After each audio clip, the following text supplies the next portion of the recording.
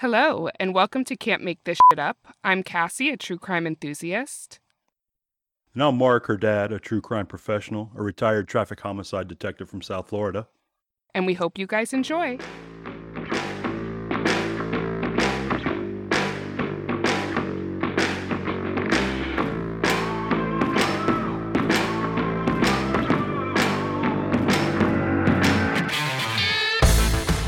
Hello, everybody.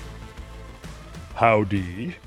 So, before we begin, inquiring minds want to know, do you have an update for us on Wasp Spraygate of 2023? I do.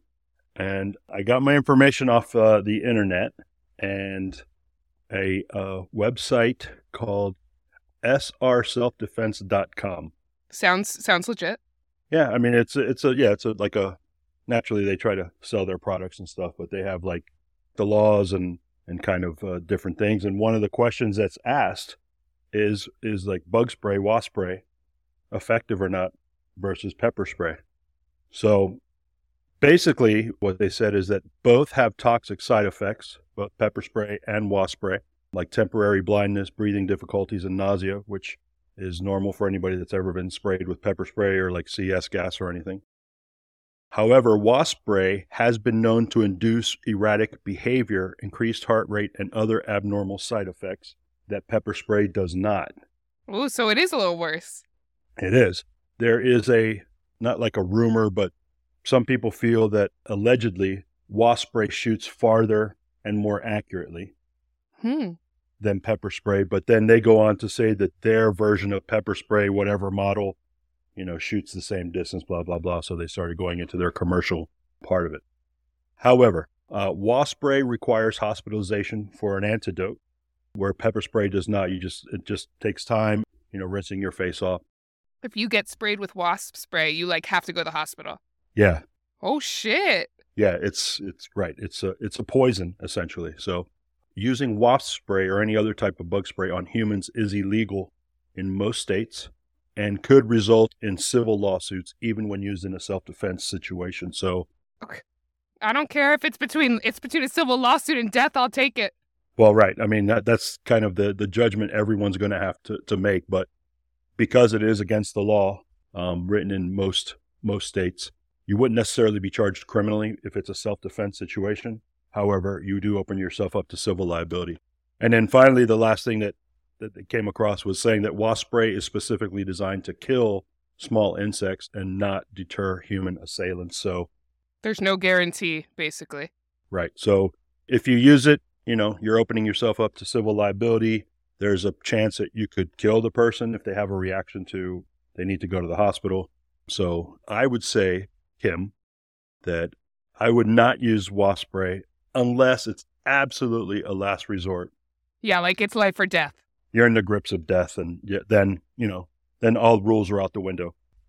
Buy yourself a good pepper spray, and if that's what you want to carry, and So I'm going to start keeping wasp spray nearby. That's what I've decided. Okay. All right. So, Kim, we owe you an apology because we kind of made fun of your question, but turns out you were right, girl. You were right. Yeah. Yeah. It's actually, as I was typing it in the Google search, it was like the first thing that popped up. I said, is wasp spray, I forget how I was typing it, is wasp spray. Yeah, like the popular searches. Yeah. Is it like effective versus pepper? I was like, holy shit, somebody else researched it. So I guess it's a thing. So yeah, it's a thing. Yeah. So, all right, Kim. So, There's your answer, Kim. There you go. So this week, we're going to be discussing a case that I think you'll find pretty interesting. It's been suggested by 3 separate listeners. So it is the disappearance of Jimmy Hoffa. Oh, okay. So this case was suggested by Jolene, Kim, and David. So thank you all for your suggestion. Yeah, thank you very much. I was, obviously everyone to some degree is familiar with, the Right. disappearance of Jimmy Hoffa, but Right. I had never really looked into all of the details surrounding it and, just kind of his life and stuff. Man, I learned a lot of stuff. So Really? Okay. we'll get to it. And Okay. also, this is going to be a 2-parter, as I'm sure none of you will be surprised because there's a lot. A lot of information. Yeah. I honestly probably could have made it 3 parts, but I was like, let's stick to the facts here because, Right. there's so many different. yeah. And we will touch on the different kind of suggestions of what happened to him Right, or like the the different theories. conspiracy theories, or yeah. But I'm kind of only going to touch on the main ones because, if we touched on all of them, we'd be here forever. Right. I know years ago there was like a whole, back when regular TV was on, Geraldo. I don't know if you remember Geraldo. I'm gonna talk You're gonna about talk that. about it. He did Yeah, a whole briefly. Yeah, he did like a whole special on. I won't, I'll let you talk about it when we get to it. But it was like, I was watching it, and then at the end, you're like, What a all letdown. right. Like, okay, I've heard of that episode of Geraldo, but I've yeah, never actually watched it myself. So I watched it just for shits and giggles because it really doesn't pertain to this, but no, just right, for shits and giggles. And yeah. man, I was like, imagine watching this shit live. What a fucking letdown. That was probably one of the first times I said I can't get that time back. Yeah. So I got my information for this episode from various news articles as well as the FBI files for this case. They're actually available online, so I will Oh link wow, okay, them in cool, the show notes. I read every single page. okay, It was fascinating. quite a lot of reading. Quite a lot of hundreds and hundreds and hundreds and hundreds of pages. I was gonna say that's probably a huge file, for sure. I went down a rabbit hole for sure. And obviously, not everything in the file is really that pertinent, but Right, yeah. There's a lot of, I'm sure, legal mumbo jumbo and stuff. also, it's actually a pretty decent documentary. It's called Killing Jimmy Hoffa. It's pretty short, maybe like an hour long. It is on Amazon Prime, so if anyone's a Prime member, you can watch it for free there, or you can buy it if you're not. But Okay, I thought it was a pretty decent. They also go into a lot of the history of the time and stuff, so I thought it was pretty interesting. right. I'll link all that in the show notes, though, so if you guys want to check it out, you can. James Riddle Hoffa was born on Valentine's Day in 1913. So, considering what ends up happening to him, the irony of his middle name is not lost on me. Okay, His life is literally a riddle, his death yeah. is a riddle, and his middle name is Riddle. Riddle, yeah. I didn't know his middle name was Riddle. So, as it turns out, Riddle was actually his mother's maiden name, so that's why it became his middle name.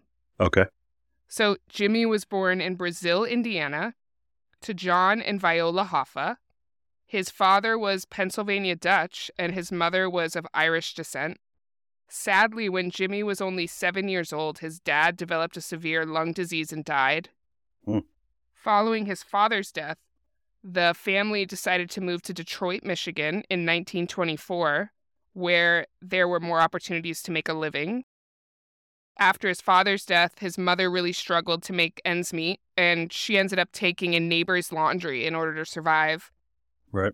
Because of this, Jimmy was forced to drop out of school at 14 to begin working at a grocery store in order to help support his family. Right, okay. So in 1929, the Great Depression hit, and Detroit was hit harder than almost any other city within the U.S. More than half of the city lost their jobs, and many people were starving as a result. Thousands of people would stand in line to interview for only one job opening at a time. Considering this, Jimmy was pretty lucky because he got a job working within a Kroger warehouse unloading crates. So I had no idea that Kroger has been around this long. Yeah, I didn't know that either. And apparently they used to really be fucked up employers. Okay. After doing, I mean, obviously all the people I'm sure that were running it at this time are dead by now, but Right. after reading about a lot of this, I was like, man, this makes me never want to shop at Kroger again. Really? So during this time, because it's the Great Depression, crime has flourished because it's a way for people to make ends meet. Of course. And as a result of the Great Depression, the prevalence of organized crime exploded. Jimmy saw firsthand how big business and the government were taking advantage of those who were less fortunate. And like many others during this time, he admired the criminals such as Al Capone, Bugsy Malone, all those guys, which, if you don't know who Al Capone is, go back to our episode.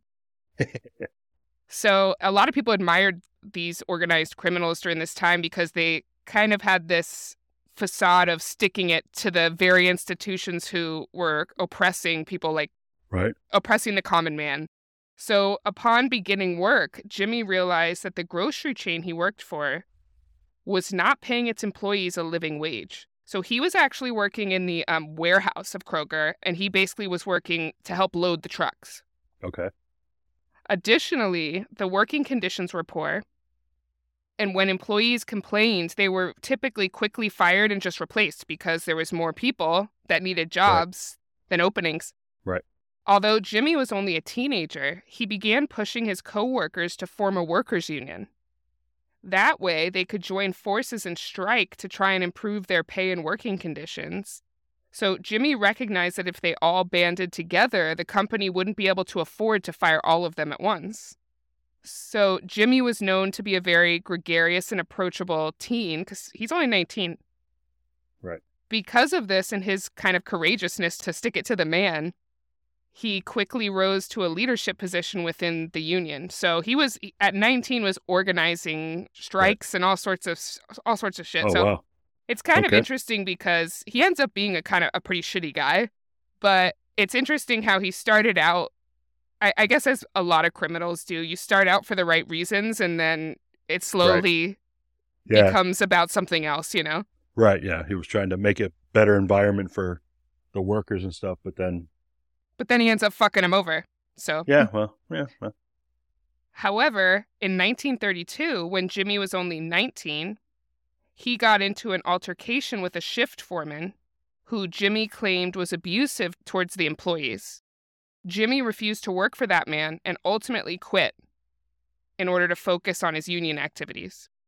It was at this point that he was invited to become an organizer within the local 299 of the Teamsters Union in Detroit.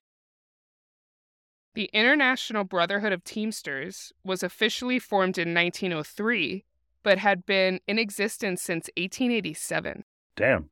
So I never knew that. I obviously everyone's heard of the Teamsters, Yeah. but I didn't realize they had been around that long. 1887. Jeez. Okay. The union was widespread, and its members consisted of blue-collar workers in both the public and private sectors. The Teamsters were known to fight for higher wages, shorter hours, and implementation of better working conditions. In 1933, the union consisted of 75,000 members, which at that time was a lot. A lot. Okay. But today, it consists of over 1 million members. It has roughly about 1.5 million members. I think they're one of the largest unions in the they definitely at least are. the country, if not the world. So in March of 1937, Jimmy met a woman named Josephine Pozowak. Okay. While at a strike action.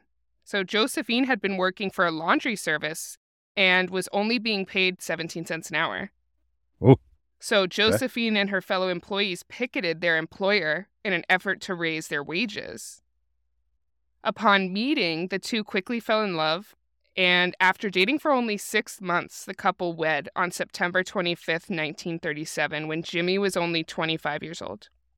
Within 2 years, the couple was able to purchase a small home in northwestern Detroit. At the time, the home only cost the couple $6,800. A 3-bedroom house in Detroit. Wild, isn't $6,000. Isn't that crazy? You can't even get a car for that now. No. The couple would go on to have 2 children, a daughter who they named Barbara Ann Hoffa, and a son who they named James P. Hoffa after his father. While working for the Teamsters, Jimmy Hoffa focused on unionizing various groups of truckers who were also attempting to improve their working conditions at the time. Due to Jimmy's work, the union actually grew from 75,000 members to a whopping 420,000 members by 1939. Holy. So he grew that shit a lot. Okay. So Jimmy was very persuasive and very good at his job. By this time, the Teamsters had become one of the most powerful unions within the U.S., frequently organizing workers' strikes all across the country. Wow. During the 1930s, mafia activity was at its height within the area, and actually the Detroit mob at the time was considered to be one of the most powerful and well-organized mafia enterprises in the country. Really? Yeah, because you always hear about like the New York mob and stuff, so you think New York it's them. and Chicago, Apparently, Detroit was the best at the time. All right. Okay. And the Detroit mob were closely tied to the trucking industry, as they used truckers to smuggle their illegal contraband. Due to this, in order to organize the trucking workers, Jimmy was forced to work closely with mafia members as well. Okay. In order to get the working accommodations that he and the truckers wanted, Jimmy made certain deals with various mafia families. The first documented proof of Jimmy being affiliated with the mob was in 1937, shortly after his marriage to Josephine. Jimmy was still friends with an ex-girlfriend of his who introduced him to a known mafia member by the name of Frankie Coppola, and the two became fast friends.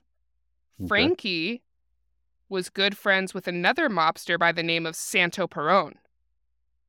Santo and his men were often hired by corporations to beat the shit out of the unionized workers who were protesting. Okay. So the big corporations that Jimmy's unions were protesting, they would hire out the mob to basically, as people were picketing, they would Right. come and just whoop the shit out of these people Oh, to basically put an end to their picketing, and get them back to work. Right. So the mob kind of played both sides of the whole union thing. Of course. Whoever was paying them, they were working for. So if it was the corporation, cool. If it was the unions who paid them to beat the shit or blow up the corporate people, then they would do that. Gotcha. Okay. Jimmy approached Santo and asked him not to work for Kroger any longer so that his protests would succeed and the company would have no choice but to comply with the employees' demands. So Kroger was paying the mob to beat the shit out of its employees to get them back to work. And since Jimmy kind of had this good relationship with Santo Perrone, who was kind of high up in the mafia in Detroit, he was Right. like, listen, what if we pay you? And, Right. you're kind of my buddy. And when Kroger approaches you, you don't take the job anymore. Okay. So that's how That's kind of his introduction, or yeah, and that's how he worked his way up within the union because, his picketing is slowly succeeding because nobody's getting their ass beat anymore. Right. Okay. After this, Jimmy Hoffa would pay the mob out of the union's funds to attack anyone who got in the way of the Teamsters, including employees who refused to join the union. So Jimmy at first was, all for helping the common man, but then it Right. became, oh, if you're not going to join the union, then I'm going to make you join the union. Right. So he would also pay the mob to attack employers who refused to accept the union's demands. So he would have bombs put in these people's cars, have them shot, have them beat, have them all sorts of Wow. stuff. Okay. In exchange, the Teamsters truckers would distribute the mafia's drugs, mainly heroin. In fact, it is estimated that the Teamsters were integral in the development of the international drug trade within the U.S. Wow. Okay. So heroin was their drug, huh? Yeah, Because mainly usually they did all drugs, but heroin Right. was like their big seller, if you will. because heroin was kind of taboo for like the New York mobs, and it was kind of always looked down upon, Yeah, that's how they were smuggling it across the country, was through these to trucking their routes. trucks. Okay. Throughout the 30s and 40s, Jimmy continued expanding the Teamsters Union throughout the U.S. Strangely, despite the fact that Jimmy himself had never been a trucker in his life. Because remember, he never drove the trucks. He just worked in this warehouse. Right. In December of 1946, when Jimmy was only 33, he became president of the local 299 in Detroit, and the 299 was just all for truckers. Oh, wow. Okay. So it's interesting that he became the president, and yet he didn't even know what it was like to be Wasn't a even a trucker. trucker. Right. Following his presidency, Jimmy continued to work his way up the union ladder, eventually becoming the head of all of the Michigan Teamsters group. So he basically became the head of Michigan Teamsters. Teamsters. Okay. In 1943, Jimmy met a 9-year-old boy named Chucky O'Brien. Chucky's father, Charles O'Brien, was a driver and a bodyguard for a mobster by the name of Charles Benaggio. However, when Chucky was 7 years old, his father abandoned the family. When Jimmy met Chucky in 1943, he felt bad that Chucky had no paternal influence, and the two struck up a very close friendship. Eventually, Jimmy would go on to consider Chucky to be his foster son, so he referred to him as his adopted son. Okay. And Chucky worked for Jimmy as his most trusted assistant. He later explained, quote, "I'd be with him. If something had to be done, I did it." So you can imagine, I'm sure, what kind of shit he was doing. Oh, yeah.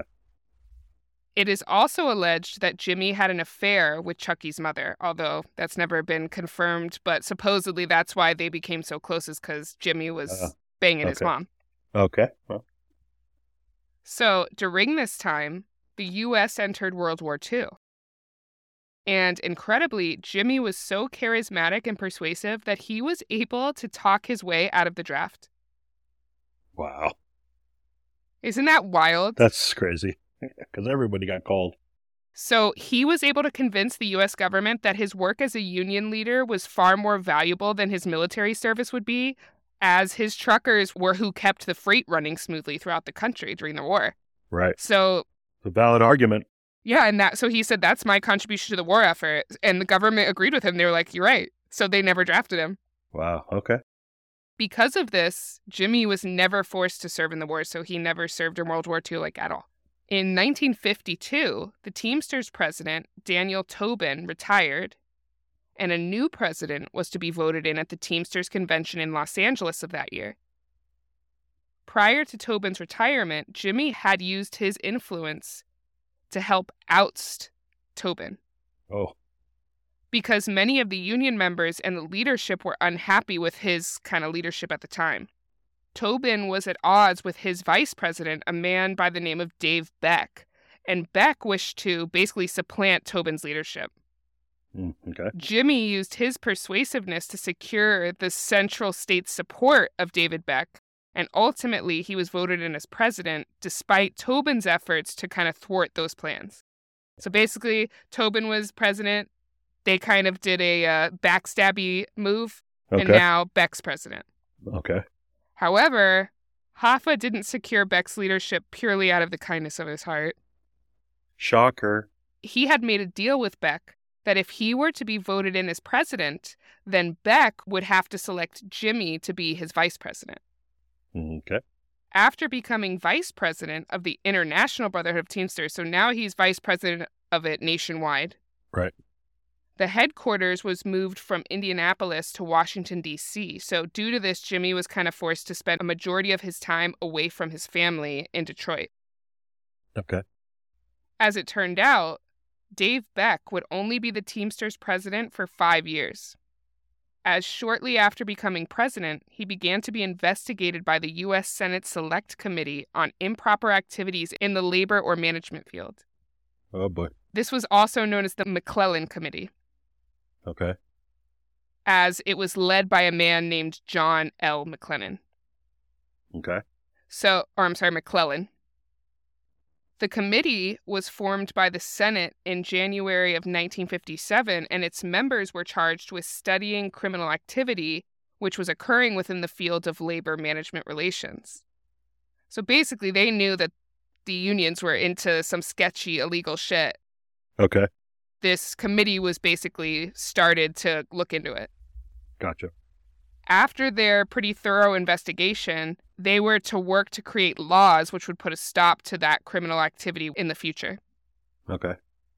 In March of 1957, they called Dave Beck and Jimmy Hoffa to testify about their involvement in any illegal activities as the Teamsters president and vice president. So interestingly, Robert Kennedy was a part of this. Oh, the panel. The committee. Okay. And he did not like Jimmy Hoffa. Okay.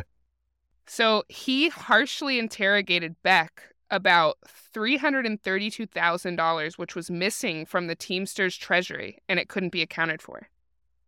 So he's like, where did this money go then? That's the money, I'm assuming, it was paid to the mobsters. Yeah. Okay. Well, allegedly. Well, allegedly.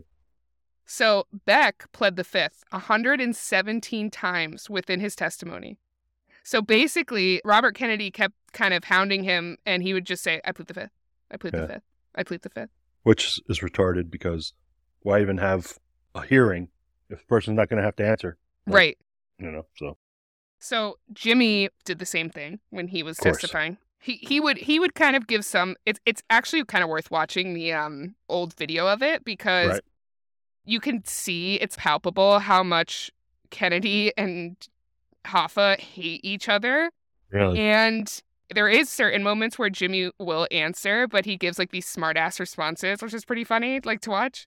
Okay. But on all the like major questions, he was pleading the fifth. Right. So following this, Beck was indicted on charges of embezzlement and labor racketeering, as despite his refusal to answer the committee's questions, it was proven that Beck had stolen $1,900 from the sale of a Teamsters-owned Cadillac. So even though they knew there was more illegal activity going on, that was really the only thing they could pin on him. So with they got actual him for stealing $1,900, but that $360 whatever $1,000, no clue. They, okay. Yeah, because he refused to answer any questions about it, and they couldn't prove on paper that he was the one who took it. Wow, crazy. Later that year, it was determined that Beck had not been paying his taxes. So he was also convicted of income tax evasion. The old Al Capone route. You always got to pay your taxes, folks. Got to pay your taxes. They want their money. The government's always going to get what's theirs. Yep, they want their money. So Beck appealed his sentence, but was still forced to serve 3 years in federal prison. During his legal troubles, Jimmy began challenging his leadership. Because, old Jimmy saw an opportunity. Oh, yeah. The door opened. So eventually, Beck was forced to step down as president of the Teamsters, and in 1957, Jimmy took over as president after being voted in at the Teamsters convention in none other than Miami, Florida. Ooh, what year was that? 90 what? 1957. 57. Despite the fact that these Senate hearings had also exposed Jimmy as being corrupt as well, they still voted him in. Upon learning that Jimmy Hoffa had taken over as president, the American Federation of Labor and Congress of Industrial Organizations worked to vote the Teamsters out of their organization. So basically, the AFL-CIO is the major umbrella organization that all of these smaller unions fall under. So like the Teamsters falls under it and all the other unions within the country. If that makes sense. Is it a government entity though, or it's a private? Okay. It's private, but it's all of. It's like the main union. It's like all of the other unions fall under this. Gotcha. Okay. They basically, because obviously, like I said, the committee showed that Jimmy was corrupt. So this umbrella organization, the AFL-CIO, was like, we don't want the Teamsters part of this because we don't want it affecting the rest of us. Right. So they worked to vote the Teamsters out of their organization.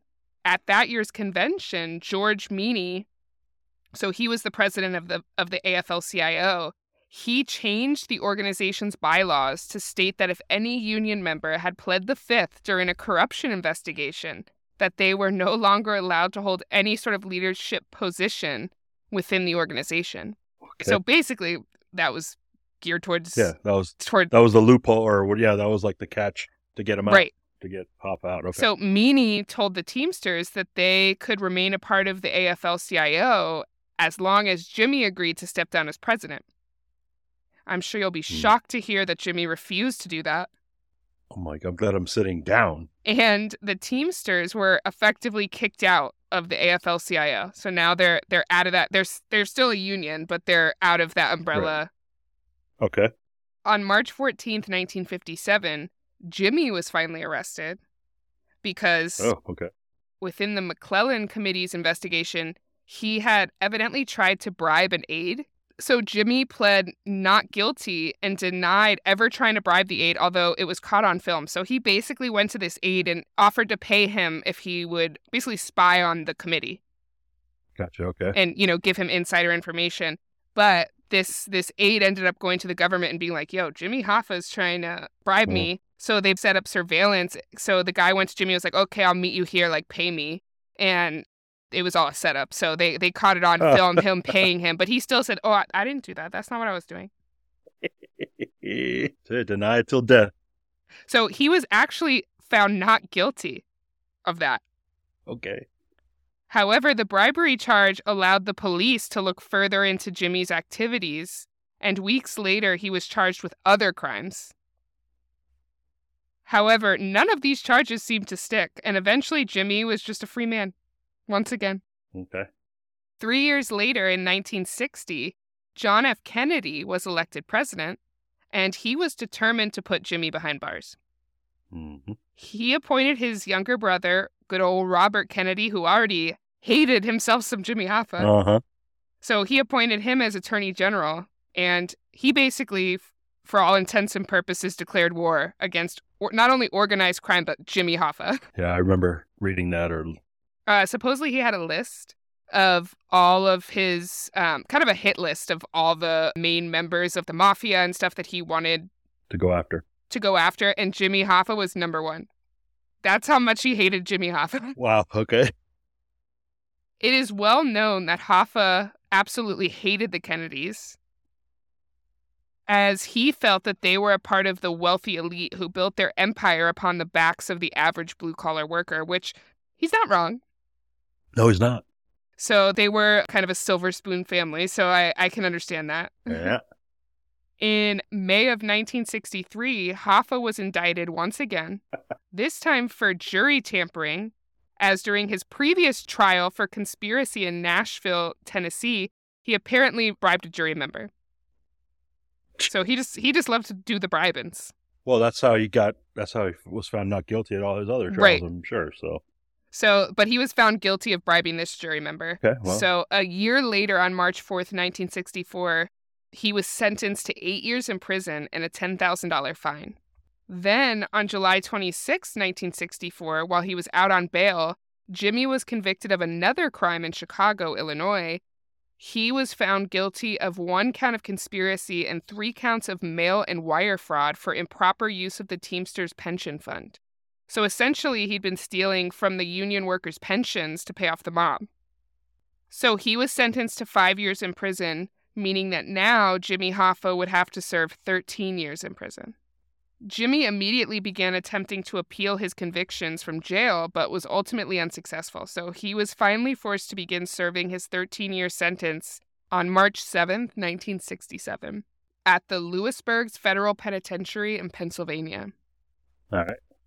Additionally, many historians and academics believe that Jimmy Hoffa was also actively involved in the plot to assassinate President John F. Kennedy during this time. Okay. Although that had never been proven. All right. But there's a lot of evidence that shows that he had something to do with that. Really? Yeah. And Okay. I'll talk a little more about it. So when Jimmy entered prison, his longtime friend, Frank Fitzsimmons, was named acting president while Jimmy was in jail. Frank had been a member of the local 299 in Detroit and was extremely loyal to Jimmy, as Jimmy was the one who'd kind of assisted him in gaining high positions within the Teamsters. Because of this, Jimmy believed he'd be able to control Frank from prison and still basically lead the Teamsters, even though he was in jail. Right. However, after becoming acting president, Frank distanced himself from Jimmy and refused to follow any of Jimmy's orders. Okay. Which, as I'm sure you can imagine, made Jimmy very, very mad. Yeah. Instead, Frank decided to officially change the administration structure within the Teamsters so that the president no longer held as much power and was less able to abuse his power. So Wow, that's okay. actually kind of cool that he did that. Yeah. Okay. Despite this, for years, Jimmy refused to officially step down as president. That is until 4 years later, in December of 1971, when the Teamsters offered him a deal that he couldn't refuse. If he agreed to step down, the Teamsters would give Jimmy a $1.75 million termination settlement. Wow. So, in 71, that's a lot of money. That's a shit ton of money. I mean, that's a lot of money now, but... No, yeah, but... Ooh. That settlement would be covered by the Teamsters Retirement and Family Protection Plan.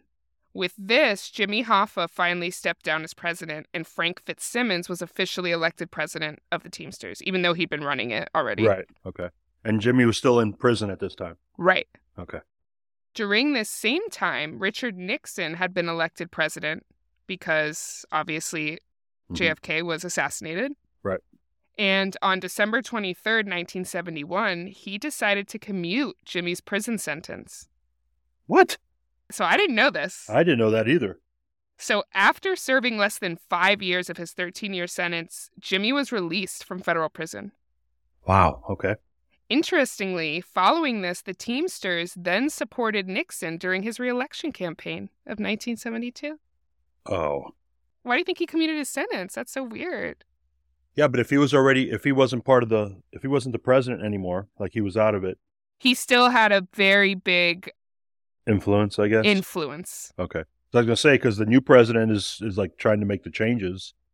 So Nixon basically was like, I'll commute your sentence if you support me when re-election time comes. So I guess Hoffa still had that kind of pull within the Teamsters. Okay. Oh, All right. yeah. Okay. Because he was basically a hero within the Teamsters organization. So Right. I think And, everything within the Teamsters is done by like democratic voting sort of thing. So Right. I think he was always a threat to whoever was leading because he was so popular amongst the actual blue collar union workers that he could kind of, whether he was president or not, he could get whatever he wanted, He like could sway the passed and voter. done. Right. Okay. Makes sense. So up until this point, the Teamsters had pretty much, not always, but usually supported Democratic nominees. So, of course, that left many people to assume that Hoffa and the Teamsters organization had somehow bribed Nixon in order to free Jimmy Hoffa. Right. Okay. Which, come on, that's alleged, but I think we can all read between the lines there. Right. However, there was a caveat to Jimmy's freedom. A condition of his release stated that Jimmy could not, quote, engage in the direct or indirect management of any labor organization until the year 1980. Upon leaving prison, Jimmy was informed of this condition and was infuriated. Okay. He claimed he'd never agreed to such a condition, and he believed his old friend Frank Fitzsimmons was behind it, as he feared that Jimmy would attempt to steal the presidency back from him. Okay. Fitzsimmons avidly denied that that was true, and he claimed he had no knowledge or part in the condition being imposed on Jimmy. Okay. Although we will never know the truth. Right. Ultimately, Jimmy sued the federal government in an attempt to have the condition removed, but he lost as the court determined that Nixon had been within his presidential rights to impose the restriction on Jimmy, as his imprisonment had been due to his misconduct as a Teamsters official in the first place. Okay. Despite this, Jimmy still continued to plot how to regain his power within the Teamsters organization, as many of its leadership and its members had turned against him by this point. So now a lot of people are like, nah, we don't want you back as president. They're starting to turn on him. Because of this, Jimmy decided to start once again from the ground up within the organization and returned to the local 299 in Detroit to try and kind of win back the support that he'd lost. In the meantime, Jimmy published 2 books, The Trials of Jimmy Hoffa, which he'd written from prison in 1970, and Hoffa, The Real Story, which he published in 1975. So interesting. Mm-hmm. Hoffa's plan to take back control of the Teamsters was not met with support from the mafia, as while Jimmy had been in prison, he'd gotten into a tiff with his former friend Anthony Provenzano, also known as Tony Pro. Okay. Who'd been serving time within the same prison with Hoffa at the time. Okay. Anthony had been Jimmy's Teamsters vice president, actually, during Jimmy's second term as president. So they were pretty close friends. Okay. Anthony was a well-respected capo within the New York City-based Genovese crime family and was also a Teamsters local leader in New Jersey following his release from prison. In 1973 and 74, Jimmy had asked Anthony to support his bid for presidency, but Anthony refused both times. Oh, okay. He reportedly told Jimmy that if he continued to try to regain his presidency within the Teamsters, he would pull his guts out and kidnap his grandchildren. Oh, okay. So he really was like, I ain't gonna help you, bro. Wow. Okay. These were not empty threats because Anthony had previously ordered the murders of 2 of his other Teamster opponents, and anyone who dared speak out against him was basically either murdered or severely got the shit beat out of them. Wow. You don't mess with the mafia. No, you sure don't. Anthony Giacalone and his younger brother Vito were high up within the Detroit mafia, and they told Jimmy that they'd work to repair the relationship between him and his former friend Anthony Pro, or Tony Pro. Okay. By this time, Jimmy and his wife had purchased a second home on Lake Orion in Michigan. So the Giacalone brothers visited Jimmy at his Lake Orion home 3 separate times, attempting to kind of mediate the situation between Jimmy and Tony Pro. Okay. Despite their promises that they were attempting to repair the situation, Jimmy's son later recalled that Jimmy was suspicious that something else may be afoot, and he seemed to get more and more uneasy each time the Giacalone brothers came to his home. James Jr. later stated, quote, "Dad was pushing so hard to get back in office. I was increasingly afraid that the mob would do something about it." Finally, the Giacalone brothers told Jimmy that Tony Pro was ready to meet and make peace with Jimmy. They set up a meeting for July 30th, 1975, at a restaurant in Bloomfield Township called Machus Red Fox, and told Jimmy to be there at 2 p.m. James Jr., Jimmy's son, told his dad not to go as he feared the meeting was a setup and their real intention was to murder Jimmy. Okay. Despite his son's warnings, Jimmy left his home at 1:15 p.m. Before making his way to the restaurant, he stopped by his friend Louis Linto's office. Louis wasn't there, but Jimmy spoke to some of the employees and left a message for Louis. Because remember, this is before cell phones, so Right, yeah. if you miss him, you miss him. Mm-hmm. Between 2:15 and 2:30, Jimmy called his wife from a payphone located out front of a store called Damon Hardware, which was located right behind the restaurant he was supposed to meet Tony Pro at. He was annoyed and told his wife that he'd shown up to the restaurant and Tony Pro had never shown up. He asked if she'd heard from anyone and if the time of the meeting was possibly changed because, once again, there was no cell phone. So he's like, did they call the house? Right, okay. She explained that no one had called the house or left a message of any sort. He told her he'd be home for dinner by 4 and he would grill them some steaks for dinner. Following his phone call, several of the restaurant's patrons recalled seeing Hoffa pacing in front of his car within the parking lot. 2 men who knew Hoffa later confirmed that they'd happened to walk by during this time and had stopped to chat with Hoffa for a few minutes. Between 2:30 and 2:45, Jimmy then made another phone call from the payphone, this time to his friend Louis, whose office he'd tried to stop by earlier. Right. He asked if Louis had heard anything from the Giacalone brothers and informed him, too, that he'd been stood up by Tony Pro and the Giacalone brothers. Okay. He reportedly stated, quote, "The bastards are an hour and a half late to meet me," which I just like that's those. He's like, Okay. Those bastards. Bastards. So Louis told Jimmy he should leave and stop by his office on his way home. However, Jimmy never showed up. Mm. Following this phone call, a truck driver named Robert Hall Odell later reported to the FBI that he'd seen Jimmy getting into a maroon Lincoln or Mercury with 3 other men. One of the men he identified as Chucky Odell, which is Jimmy's foster son. Right. The driver claimed the car had pulled out of the parking lot with all 4 men inside and a shotgun or a rifle was laying under a blanket. The witness later agreed to take a polygraph test based on his statement, and the results showed that he was being truthful. How do you see the shotgun? I guess Goes under a because blanket. I think he was a trucker, so he was higher up, so I think he Oh, could so he could- see down into the vehicle, possibly. Okay. All right. When Jimmy never showed up to Louis's office, Louis phoned Jimmy's house. Jimmy's wife told him that Jimmy had never returned home and she was worried about his safety. He told Josephine, quote, "I'll do some checking and get back to you." From there, Louis phoned several people, including one of the Giacalone brothers, but had no luck in locating Jimmy.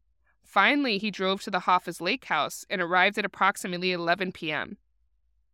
They, along with another female friend, stayed up the entire night waiting for Jimmy to return. All right.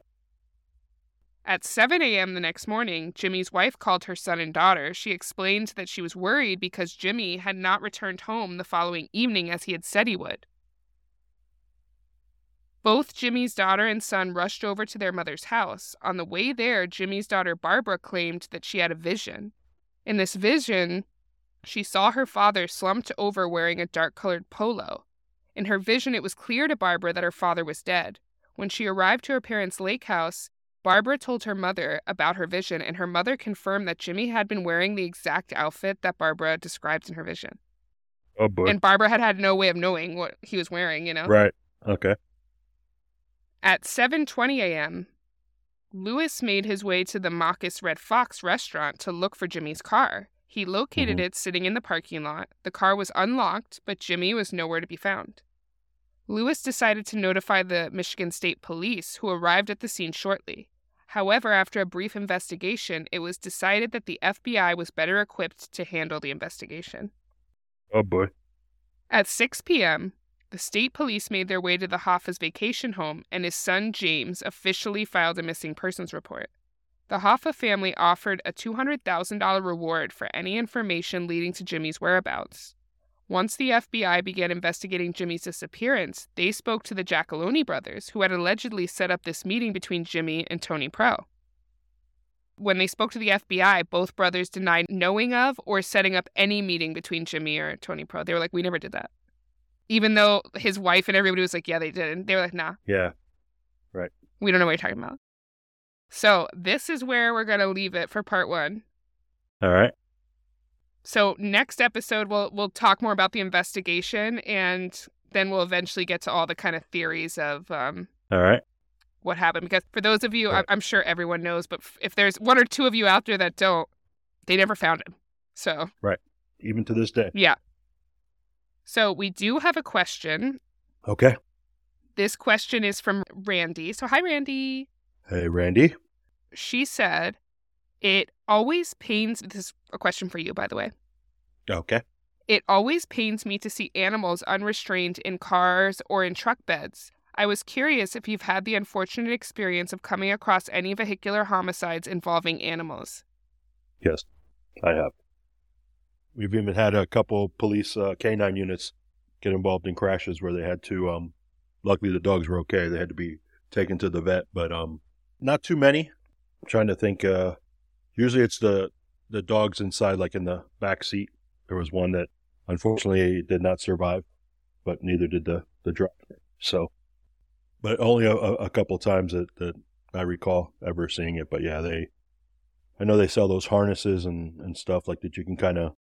I was going to ask, because I'm pretty sure, at least I know it is in California. I don't know about other states, but I think if you have your pet in the truck bed, you have to have them tied up. It can't just be like loose in there. Oh, really? I never had one that was in a truck bed. I had the one was actually the one that survived was in a carrier, was in a those like the plastic like ones. Cage carriers. Yeah, those plastic ones or whatever. They needed to go to the vet. They were kind of banged up, but they survived. And then there was one that didn't survive, but the car was totally destroyed. And like I said, yeah, like no one survived. Yeah, nobody survived. So I've never had one that like was ever seat belted in, or they make those harnesses that you can kind of clip into the Right. seat belts and stuff. So I don't know how effective those things are, but it's only happened a couple of times that I ever experienced. So I would imagine, just from knowing general physics, that it would be some. I mean, obviously there's no guarantee that you're ever going to survive an accident, but I would imagine if the dog is in like some sort of seatbelt, it's probably more likely than if they're not. It's going to keep them in place for the most part, and that's basically how seatbelts work. They kind of keep you in place, as opposed to unrestrained, people or animals. If like a car starts spinning, or God forbid it rolls, then naturally, if you're not restrained, you're going to be bouncing around or possibly ejected. Right. That goes for items in your car too. Like that was a big thing in our police cars. We always carried like these big metal clipboards and stuff so that we can write down like information or write down the calls and stuff. And then kind of like talking to other officers, like I forget who it was that told me, but basically if you get into a crash, all that stuff like starts flying around the cabin as well. And it can hurt you. Yeah, so we started making a conscious effort to not have, like if we had a clipboard, like we would Velcro it. We would make like boxes and stuff. And then once we got computers, and then you had the computer, the computer mount and stuff, that caused more injuries to officers because, it takes away space and it's right there and you slam into it and stuff. So, it's just, crashes are bad. Like, the more you can do to kind of protect yourself, but ultimately, it's... But you're saying you would suggest, if you have a pet that you travel with frequently, get one of those pet harnesses. Absolutely. Yeah, at least a pet harness. If not, I know I've seen them. They make like little, they're not boxes. They're like kind of like beds, clip in. They have different kinds that you can actually strap them in, or they actually have like netting and stuff in them to kind of keep them in place. So they're like, there's a couple different things out there. But I mean, I've never, like I said, I only had a couple where there was animals involved. And I'm sure it happens more frequently across the country than what I saw. But yeah, I would at the least try to clip them in somehow, like to the seatbelt, or to kind of keep them in place so that if, God forbid, you are in a crash and the car starts spinning around or whatever, it kind of holds them in place, So. Well, there you have it, Randy. If you have a doggy, get him a good old doggy seatbelt. Yeah, I mean. Or a kitty, whatever. Right. Or even those travel carriers, especially if it's like in place, like You're able to like secure that strap down. strap it Yeah. down. They're they're going to bounce around and it may get hurt, but they're going to be confined to that area. So, that the one that did survive, the one crash I did have, they were in, like I said, in that plastic bin, like that plastic carrier. And, Right. They needed to like get checked out and stuff, but they were, essentially they survived. So, and I think that's due to in part of it being, contained in that little space and nothing being in there other than, like, I forget, a blanket or a pillow or something in there, but, Well, if you will leave us a little review, Ski, that'd be great. It definitely really, really helps us so much. It helps us get more listeners. It helps people find us easier. And, that keeps our little show in motion. And we really appreciate it too. Absolutely.